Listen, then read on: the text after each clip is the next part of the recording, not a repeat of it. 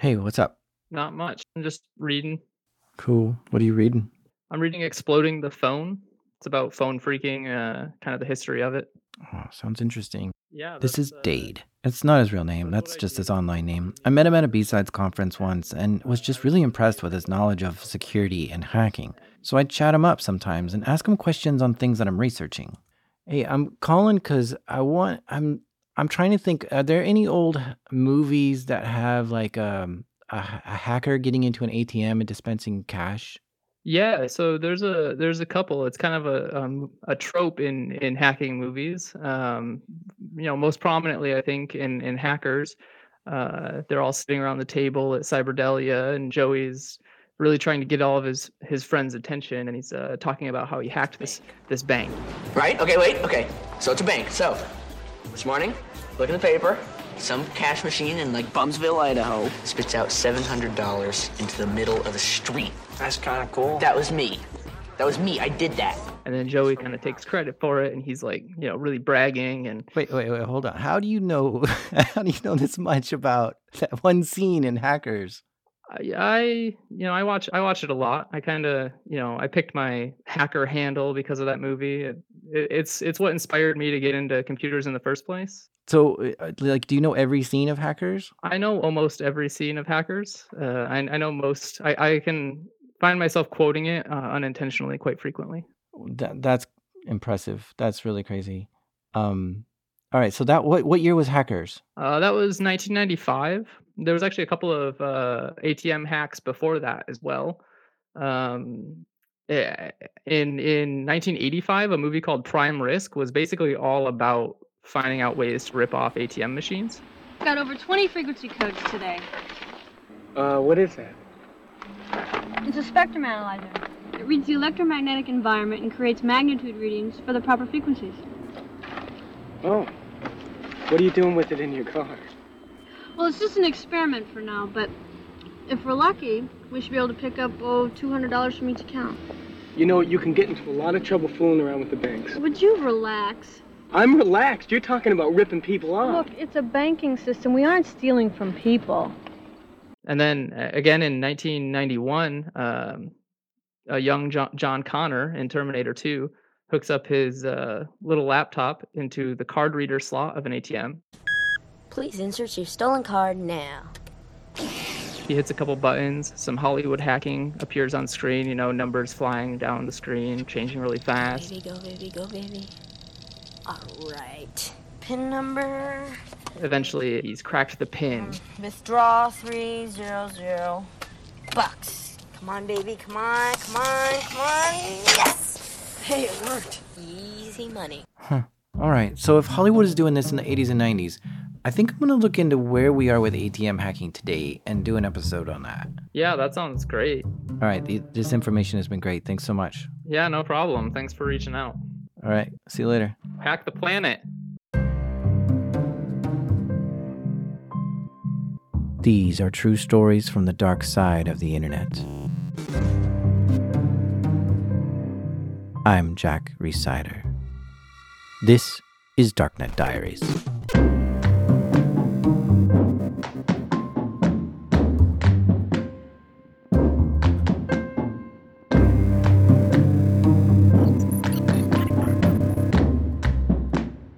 So ATMs are an obvious target for criminals. It's just a hunk of metal holding a bunch of cash. And there can be anywhere from $3,000 all the way up to like $250,000 in each ATM.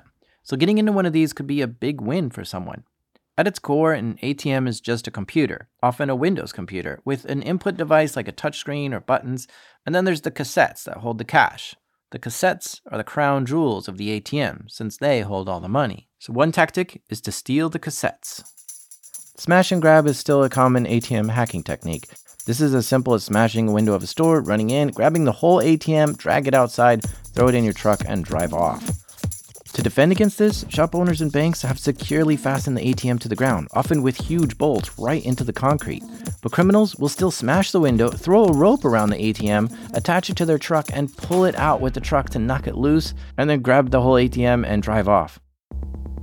But then there are ATMs built right into the walls of the bank, where you can't knock it over or pull it loose. And what some criminals do here is they'll run up to it, create a hole in the ATM somehow, like jamming a crowbar right into it or under it, and then they'll load up that hole with explosives and blow up the ATM itself. Usually the cash box that holds the money is knocked loose from the explosion, and the thief can run off with just that box of money. But all these techniques are messy and very destructive. There's even one video of a guy driving a forklift right through a convenience store window, knocking over all the shelves and making a ton of damage just to get the ATM loose and out of there. It's shocking, and there's just much more elegant ways of stealing money out of an ATM. A little over a decade ago, a story came out that said a master admin password was configured for many ATMs. Some thieves got a hold of this password and used it to access the ATM. However, the admin access didn't let them dispense money, so they couldn't just steal the money. The hackers poked around at what they had access to. Inside the ATM are a number of cassettes with different denominations. Maybe there are 3 cassettes with $5 bills, $10 bills, and $20 bills. With admin access, you could assign which cassette was which denomination. So the hackers told the ATMs that all the cassettes have just $1 bills in them. So when they went to withdraw $20, it gave them 20 $20 bills. Their balance only went down by $20, but they actually got $400. And these criminals did this a few times and got a whopping $1,540 from this attack. The admin password has since been fixed, and that attack is no longer valid. Around 2009, a security researcher named Barnaby Jack was interested in seeing what kind of hacks he could do on ATMs. He bought a few and had them delivered to his house. I remember when one of the ATM delivery guys came in and he wheeled the ATM into my place, and he just like, "Why on earth do you need an ATM in your house for?" And I was feeling a bit cheeky that day, so I just looked at him and was like, "Oh, I just don't like the transaction fees, mate."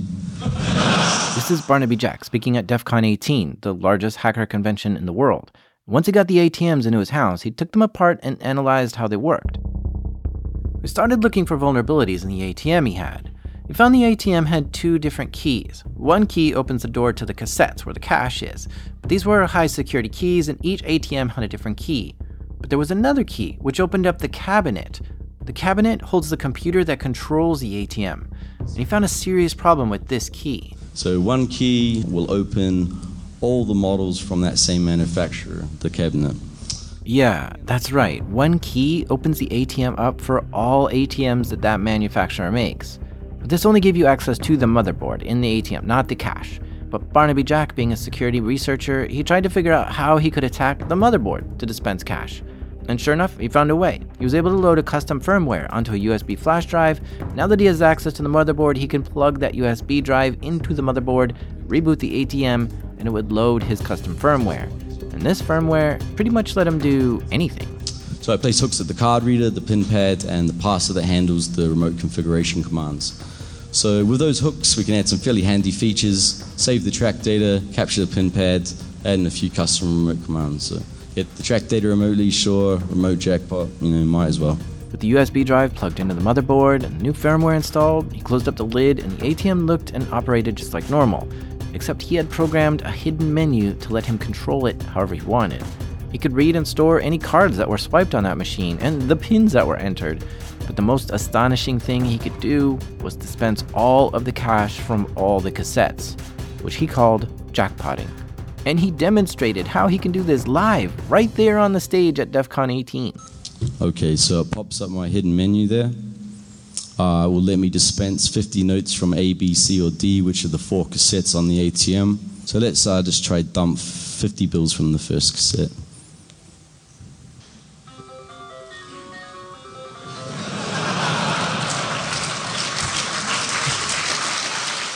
This is unbelievable. And I was there for that, and I'm still blown away by how crazy this was. To see this live on stage, it just blew my mind. But physical attacks on ATMs might seem a little too risky. I mean, you've got to actually go there and lift the cover up to get into it. And there may be cameras watching you too. But ATMs are sometimes found in gas stations or bars, and they're often tucked away, sometimes hidden, like by the bathrooms or cigarette machine. And we give people privacy when they're using the ATM, so it's entirely possible to do this in broad daylight and nobody would notice. But Barnaby wanted to take this a step further and see if he could figure out a way to gain remote access to an ATM over the network. So he plugged in the ATMs to his home network and began trying to see what he could get into. Well, there was a remote login to the ATM, but it had a username and password. But Barnaby found a vulnerability in the software to let him bypass that authentication altogether, allowing him to get right into the ATM. From there, he couldn't do much, other than check the system, see how much cash was there, and basic troubleshooting. No way to actually dispense cash. But Barnaby had already made a custom firmware that could give him extra access. So he was able to connect all these exploits together, which allowed him to upload a rootkit, so that's not a bad feature. Bypasses authentication, initiates the software upload, which lets me replace the firmware. So awesome. Awesome it was. Barnaby could now remote control an ATM with his own custom firmware that allowed him to do whatever he wanted, such as dispensing cash out of an ATM on the other side of the world without even touching it.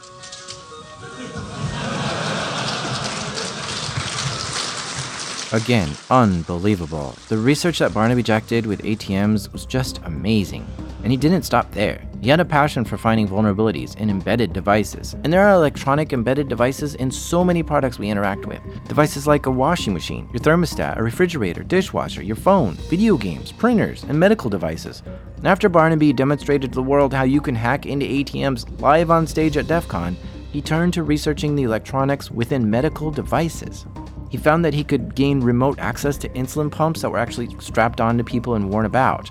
On stage at the RSA convention in 2012, he demonstrated what he found.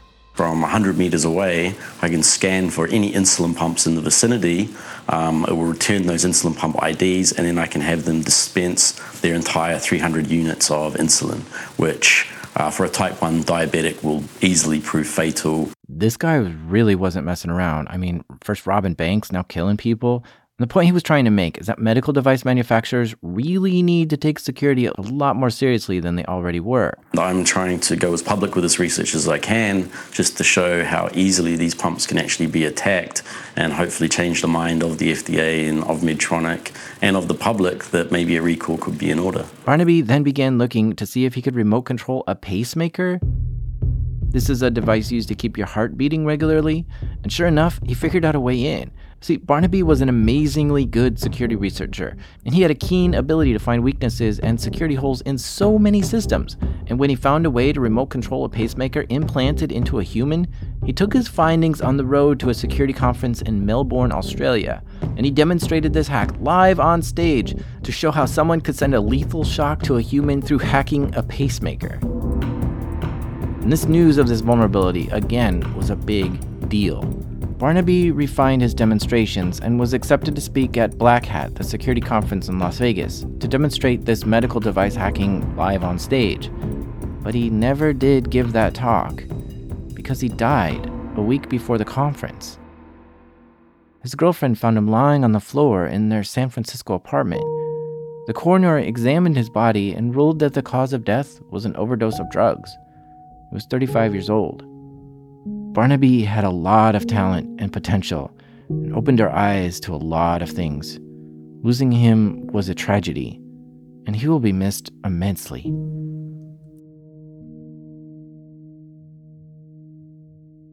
All right, so if you could start out by telling me your name and what do you do?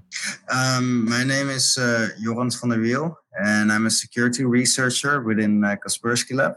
So I'm in a Kaspersky Lab is based in Moscow, Russia, and makes antivirus software, amongst many other things. They need to keep their finger on the pulse of what the security threats are in the world so they can develop ways to detect and defend against these threats. Okay, so Jornt, what were you seeing after Barnaby Jack demonstrated how to hack into ATMs? Yeah, so he introduced it and he showed that it was possible. And what we saw after that was, people started copying it. Especially in Russia and the surrounding countries. Surely Barnaby Jack wasn't the first person to have figured out how to hack an ATM, but he was the first to demonstrate it live on stage. And after he did demonstrate it, banks and ATM vendors did improve the security of their machines. But ATM hacking started gaining in popularity after the talk. And there was an ATM hack in particular that Jornt will always remember. Yeah. So one of our colleagues, he got a call or an email from somebody that he knew. It was an email, and it was from an IT guy working at a bank in Ukraine. And he told us that he had a problem, and he didn't really want to disclose what it was. But he said that, you guys just have to come. Now, Jornt and his team were like, well, going to Kiev is far and it's not easy to get to. Just tell us what the problem is. We've probably seen it before and we'll just tell you how to fix it.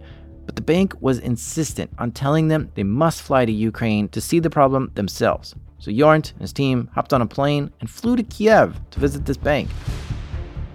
And they took him into a room which had all the surveillance footage for the bank. So we went there and then he showed us video footage. Okay, so the scene in the video is this. There's a bank with ATMs. Okay, but it's 3 a.m., so the bank is closed. And the ATMs are in this little foyer lobby something of the bank. Like a portal, kind of. Yeah, but the doors are locked. So you have to swipe your debit card on the door in order to get into that portal to use the ATMs.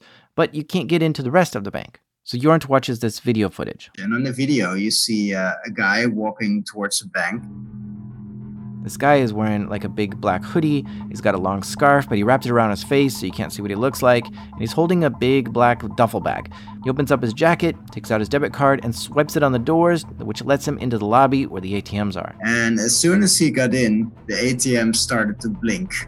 And he walked towards the first ATM, and then this whole pack of money came out. Literally, the moment he enters the lobby, the ATM suddenly starts spitting out all kinds of cash in all of the cassettes. He didn't even touch a single button on the ATM. You know, and then the money just kept on coming out. So he just kept on filling his sports bag. And then he went to the next ATM, and to the next one, and to the next one. There were 4 ATMs in this lobby, and all 4 of them are blinking wildly, and they're spewing out thousands of hryvnia, the Ukrainian money. And as fast as they're popping out of the ATM, this guy is shoving them into his duffel bag. The operation seemed very precise and was done very quick. And when all 4 ATMs were empty, he just, he left. And without even touching the ATMs, he was able to rob them. The bank said there was around $250,000 in each of the ATMs he just stole from, which meant he took about $1 million in just a few minutes. Somehow magically emptying all the ATMs without even touching them.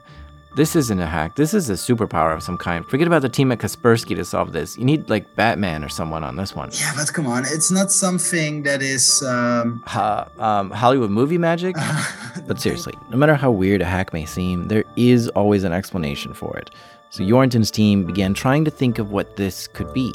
So first we thought that this was a modified version of another malware that we already knew about. It was called Tubkin. Yeah, Tubkin is pretty slick. It first requires hackers to remotely access the ATM over the network. For your information, like an ATM is just a computer running Windows. So it's possible to install malware on it. So once a hacker gets into the ATM over the network, they'd plant this Tubkin malware on it. Now this malware, it was active between 12 o'clock and 3 o'clock in the night. And when you entered a special code. This is a special code you just put right on the pin pad of the ATM. Then you get access to the Trojans menu. From here, you can see how many cassettes there are and how many bills are in each one. And then there's a little special code at the bottom of the screen, which is called a challenge. And then you get the challenge, you send it to your boss, and he calculates the response, you enter the response. Whoever's at the ATM sends this code back to the hacker, and then they generate another code so that you enter it back into the ATM. And then you basically get into the God mode menu because you can choose from which cassette you want the money. And then you literally get to say, give me the money from cassette 1, and money just comes right out. It's a pretty slick attack, and it works really well when set up correctly. Back at the time, it was one of the first ATM malware versions that was there, you know. Now there are like dozens, like way more, but back then it was one of the first. And because of the modus operandi, like you enter in the middle of the night, we thought that this was a modified version. So we asked the bank for hard disks of the ATM so we could search for malware. Jornt took these disks back to the lab and investigated them thoroughly. And we couldn't find anything. The trail went cold. Jornt was stumped. He had absolutely no clue how this attack happened. There was no sign of any malware or suspicious activity on the ATMs. How could this be? Months go by. No progress. Jornt just stopped investigating, thinking it was just some really weird anomaly. Maybe magic? Who knows? But then, out of nowhere, we got a call from one of an account manager, But this wasn't an ordinary call. The account manager was calling him at 3 a.m. And it was in the middle of the night, and the guy just said that we have to call this number. And we were like, man, it's in the middle of the night. We're sleeping. Jornt was like, can't you just tell me what this is for? But the account manager was insistent that he just called this number.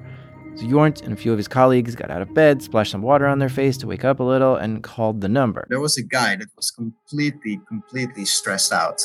He was an IT person from a large bank in Russia, and he was in a total panic. Something big had happened to this bank, and he needed help immediately. So he just said, get your ass over here. And we were like, okay, but where is here? The bank happened to be in the same town as one of Jornt's colleagues, so he got dressed at 3 a.m. and went down to the bank. And on the way there, they're thinking things like, oh, this bank must have been robbed for like millions of dollars or something. Maybe it was those ATM robbers, since this call was at 3 a.m. too. So the colleague arrived. And when he was there, like I said, the guy was completely stressed out. And because it turned out that their domain controller, which is the most important server within the network, was actually sending data to China. While this isn't exactly a bank robbery, it's still quite a big problem. The domain controller is the heart of the network. It handles like all the authentication, all the connectivity between Windows computers, and if you have admin access to the domain controller, you probably can get admin access to pretty much any other Windows computer in the entire network, including any money processing systems. So when the bank was saying their domain controller was sending data to China, this meant one thing. Yeah, like the domain controller has been breached. As in, hackers have gained access to the heart of this bank's network. There is no reason for a domain controller to contact a server in the middle of the night in China. So Jornt's teammate grabbed a chair and sat down at a terminal to look at the domain controller. When such a thing happened, what you try to do is you try to find the malware. They used a tool called Process Explorer to examine what's running. They looked at system logs and examined the memory. And it didn't took a long time to find that process. They found what program was sending the data to China and began analyzing it. And they quickly make memory dumps and just do some strings on it, to find readable characters. Well, it's not possible to see what's inside this program or what it's doing. Sometimes running strings on it can get you a clue. The strings command will analyze the file to see if there's any human-readable data in the bytes of the program. And this can sometimes reveal clues such as who wrote the program or what language it was written in, or other tiny clues like this. Jornt ran the strings command and found something. And there we saw that there was written VNC. VNC is a way to remotely control a computer as if you're sitting right in front of that system. Think about the situation, you are at a large bank in the middle of the night in Russia. The domain controller is sending data to China. And you see that there is a DLL loaded, which has an active remote desktop connection on it. Now, could it be that those guys that breached the server are watching what we were doing? This is certainly a chilling moment to think that not only are hackers in the bank, but they're watching your every move on this computer. Jornt and his team wanted to find out if they were being watched, and so they came up with a plan. So we opened up a Word document and, we wrote like Privyet, which is Russian for hello. Wait, why did you say hello in Russian? If you don't know Russian, when you're attacking a Russian bank, things get complicated. So they sit there with the Word document opened with hello written in Russian on it and wait. If a hacker was in the system right now, they'd see this and they know that message is for them. A few minutes go by and the cursor starts to move and they start to type and they say hello in Russian. And then they started writing more. Oh, you will not catch us. And then it was like, okay, we will catch you. No, you will not catch us. And this 4 a.m. chat goes back and forth for a while between the hackers and the investigators. And eventually, that chat ended. And Jornt's team was able to find the malware on this computer and wipe it off the domain controller, which disconnected the hacker from the network. Removing this malware wasn't that hard, actually. So the next step was to figure out if any other computer in the whole network had it and remove it. So we wrote a very simple script, and it was ran on all the computers within the bank. And a little bit later, the malware was removed. So far, so good. This incident gave Jornt and his teammates a lot of clues as to what was going on here, and they were actually able to connect the dots back to those ATMs that got hacked in Ukraine. And after the break, we'll hear how Jornt unravels the whole thing and figures it all out. Stay with us. Right, so go on. What happens next? Eugene Kaspersky, the owner of the company, he was at the Interpol conference and he was telling this story. And then Europol heard about this and they thought, oh, these guys might be coming to Europe. We have to inform our banks. And Europol is headed in The Hague. So one of my colleagues from Russia, he flew over to The Hague to present about this case. So Kaspersky, a security researcher, presented their findings to this Europol conference in The Hague in the Netherlands. And this started getting the case a lot more attention. First, a big bank heard this talk and started a panic saying, we have the same indicators of compromise on our servers. But this turned out to be a false positive. But then the Dutch police became interested and they wanted to help. Around that time, we also decided to work on this case together with the Dutch police because they wanted to do a case with us and they were interested. So by this time, a few other banks are now calling up Jornt and his team and having them investigate the similar issues. Yeah, we found a new command and control server, and that one was located in the Netherlands. So the malware was being controlled remotely by a command and control server. And this server was located in Holland.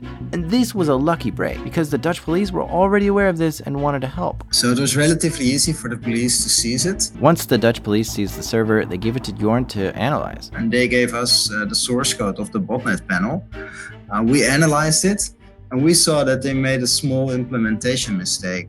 And that meant that if we sent a very specific request to a web server, you would get a very specific error. Basically, if you did an HTTP request to this command and control server with the /0 at the end, the server will return a very specific error. And this meant Jornt could scan the entire internet quite quickly and easily, looking for every single command and control server being ran by this hacking team. So we just scanned the whole internet and we just did that whole request on all the web servers, on all the internet, trying to see if one would come up with such a unique error response. And that way we were able to find other command and control servers.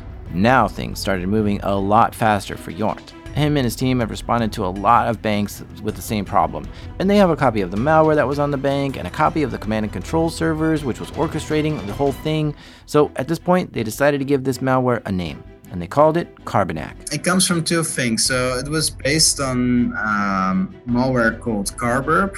And then there was a configuration file called Anunak. So we kind of meshed those two words together. So that's why we named it Carbanak. At this point, Jornt and his team have completely unraveled how this entire hack works. And it all starts with a random employee. And in this case, an event coordinator or manager. So they send a spear phishing email to an employee at a bank, for example, the event manager. At that time, it was a Word document, and that Word document contained an exploit for an already patched vulnerability, by the way. Now, as soon as the event manager opens up the Word document, the malware is downloaded and installed on the computer, and the attackers have their first point of entry within the bank. So here's what went down. An email was sent to an event coordinator of a bank, which said something like, "We're organizing a very important event and we think your company would be interested in coming. Please see the attached doc for details." And of course, the attached Word document contained a virus in it. The human seems to be the weakest link in the network still. Basically, inside this Word document was a set of instructions that the computer should execute. And this Word doc was... It's just downloading the Carbanak malware. And that one actually contains like the backdoor, so the attackers could connect to that computer. Now that the hackers had remote control of this person's computer in the bank, their next goal would be to elevate their privileges and get access to the domain controller. The hackers first installed a keylogger on this person's computer to record every keystroke that person makes. Now, the first thing they try to do is try to get the administrator password. And one way to do that is, install some software that makes the machine really slow, and then the person will call IT. IT will come, they will enter the administrator passwords, they will see the software that's slowing down the PC, they remove the software, and, the guys have the administrator password because they installed a keylogger. I'm not gonna lie, I think this is a genius move to put a keylogger on a computer and then make the computer act badly just to get an admin to come log in and take a look. And when they do, you steal their password? That's amazing. So now that they have the admin password to one of the computers, they'll try to use that password on another server. Yeah, you go to the domain controller, of course, and the password is the same. You can log in, and there you can find a computer that is of interest for you. A computer of interest in a bank is a computer that controls the money transfers or controls the ATMs. But this hacking group was very tactical once they arrived on a computer that handled bank transfers. And they also figured out which employees were the ones that were making manual money transfers on these systems. So they'd infect those employees' computers too. The interesting thing about this gang is malware-wise, they were not the most advanced, or it was not APT. They didn't use like espionage. They didn't use any 0 days and that kind of stuff. But they were really good at finding their way within the bank, and they were really smart and clever, and they came up with all these bright ideas. Give me some ideas what they were doing. One of them was to just install video recording software on the machine of one of the employees. And the video recording software wasn't really bad quality. It was in black and white, and only the active screen was recorded. But by that way, not much data was sent to the command and control server, so you wouldn't see gigabytes going to one IP address. And the good thing is, they just by watching how one guy was doing his day-to-day job, they learned how all the IT systems within the bank worked. Well, that is clever. By recording the user screen, they could see exactly how to use that money transfer system. And by using a keylogger, they could get the passwords on those banking servers too. That's the smart thing about them. They just found their way quite quickly to extract money from the bank. All right, so here's the situation now. Russian hackers, or someone fluent in Russian, has found their way into a Russian bank's network, identified which employees have access to manually transfer money, and have all the logins to get into those money transfer servers, and they've been watching how people do it for days. They now have complete access to make any money transfer they want. So now it's time to cash out. They had a couple of ways. One way was to enter data directly into the SWIFT system and transfer money overseas. SWIFT is a network that many banks of the world use to transfer money between banks internationally. It has to be a very secure network because a bank can literally lose millions of dollars in an instant if a hacker were to make an illegal SWIFT transfer to another bank account. One other way was to control the ATMs remotely, like we saw with the first case. Basically, these hackers found a way that the bank could remotely control the ATMs, and it had a feature to dispense all the money. So the hackers simply got into the ATM admin server, waited for the go-ahead from the guy at the bank, and then they just started dumping all the bills out. Oh, and then there was a third way that the hackers were transferring money. And that's actually quite a funny story. They found a system to create accounts. So they created all these accounts for their money mules. All these methods actually required two people. First, there was a hacker that needed to get into the computers and transfer all the money and stuff. But then there's a money mule, who's simply a person who's paid to go grab the money and send it back to the boss, but they get to keep a small cut of it. In this third method of stealing money, they used a bunch of money mules. So they hired a bunch of them and taught them how to go get the cash. And then they flew in all the mules. They created the debit cards for all the mules. The hackers created bank accounts for each one of these mules and gave them a debit card, but the bank account had a very specific amount of money. Like $3 and 33 cents or something. Like a really, really crazy low amount that nobody would typically have. Then, once all the mules had accounts set up at this specific bank, the hacker would then go to work. Now, instead of looking up all the mules' account numbers and changing their balances one by one, the hacker would just do a database update on the entire database, updating all accounts that had $3.33 in them. Updates, date table, balance to $1 million, where balance is 3.33. Suddenly, all the mules had $1 million in their account, and they could go withdraw that cash. And a lot of mules successfully did withdraw millions of dollars this way, which resulted in banks losing a ton of money. Now, the funny thing is, because of that query, not just the mules had suddenly 1 million, but everybody who at that point in time happens to have the same amount of money was suddenly a millionaire. Oh, that's crazy. So now that Jornt and Kaspersky Labs have completely understood how this operation works, they wanted to disrupt the whole thing. So they scanned the whole internet looking for those command and control servers, and when they found them, they gave it to the local police to take down. By taking down these servers, it disrupted the whole operation. But the criminals were persistent. After all, these hacks had already brought in millions of dollars. They just kept getting their command and control servers seized by the police.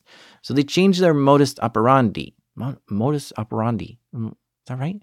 They changed their tactics.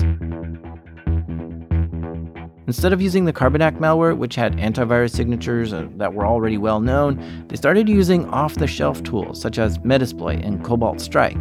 And with this slight change of tactics, they were able to fly under the radar once again and strike at many more banks. Kaspersky claims this group successfully attacked 13 times and stole $25 million. But Europol was also tracking this group, and they had completely different numbers. Europol claims this group hacked into over 100 banks and stole money, and they stole a whopping $1.2 billion. This obviously got the attention of a lot of police. And while most bank robberies occurred in Ukraine and Russia, it did start to branch out to various other countries like Spain and China. A major investigation was underway. Not just Europol, though. The Spanish government was investigating, the Moldovan government, Romanian, Belarusian, the Taiwanese government, and even the FBI had cases on this group and were sharing information. What we saw is that a while ago, and I don't know, I remember exactly when, one of the suspected ringleaders got arrested in Spain. It was a Russian guy living in Spain, or a Ukrainian guy. It was actually March 2018. A guy named Dennis K. was arrested in Spain. He was from Ukraine, and he was working with 3 other Ukrainian and Russian nationals.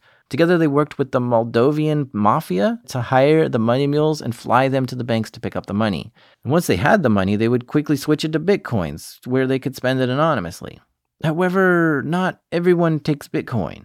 When Dennis K. tried to buy something big, like a car or house, he had to pay taxes on it, and some bad accounting tipped off the police to follow the money, which led them to Dennis, and they arrested him. When they arrested Dennis in Spain, they found in his house computers, jewelry valued at over $600,000, and 2 luxury vehicles. And they also found that Dennis owned 2 houses that were worth over $1 million each. The police thinks this gang had acquired over 15,000 Bitcoins, which is about $60 million today. But even though this arrest occurred, the Carbanak malware continued to be used by hackers around the world, and it may have been traded on a darknet or some hacker forum. And some chatter on hacker forums seemed to suggest this arrest didn't even slow down these attacks at all. Another prominent hacker group called Fin7 used this Carbanak malware to target American companies. That story actually doesn't have any ATM hacking in it, so we'll skip it, but it is amazing, so I'll have to cover it on another episode. But Carbanak will always be remembered by Jornt because this was the first large attacks on banks and, like organized attacks on banks. Because first, the criminal groups attacked consumers with banking malware.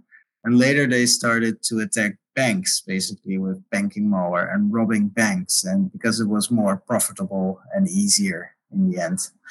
And these attacks on banks, they are still happening. What can banks do about this now? So one of the obvious things is update your software. This group didn't use any 0 days.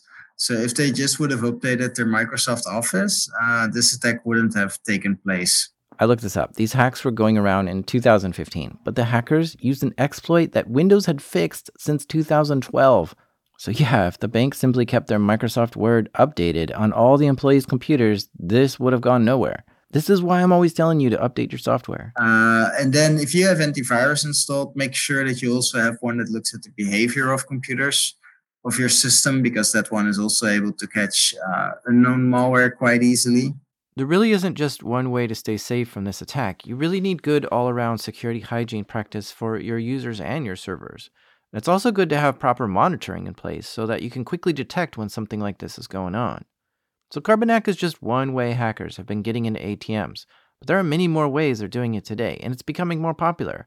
Another way that ATMs are being hacked is if you can get access to the Ethernet cable that connects the ATM online, you can plug it into a fake processing center that you set up, tricking the ATM to just basically authorize any withdrawal.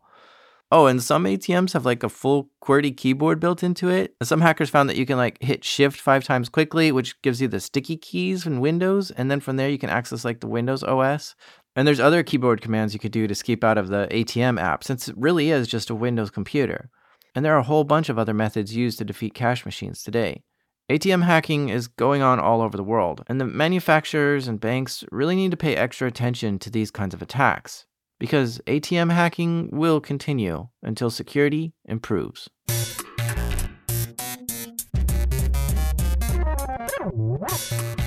You've been listening to Darknet Diaries. For show notes and links, check out darknetdiaries.com. Big thanks goes to Jornt van der Wiel for telling us this story.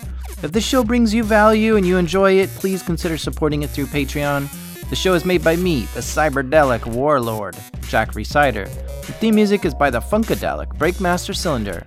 Join us again in 2 weeks where I'll bring you more true stories from the dark side of the internet. Peace.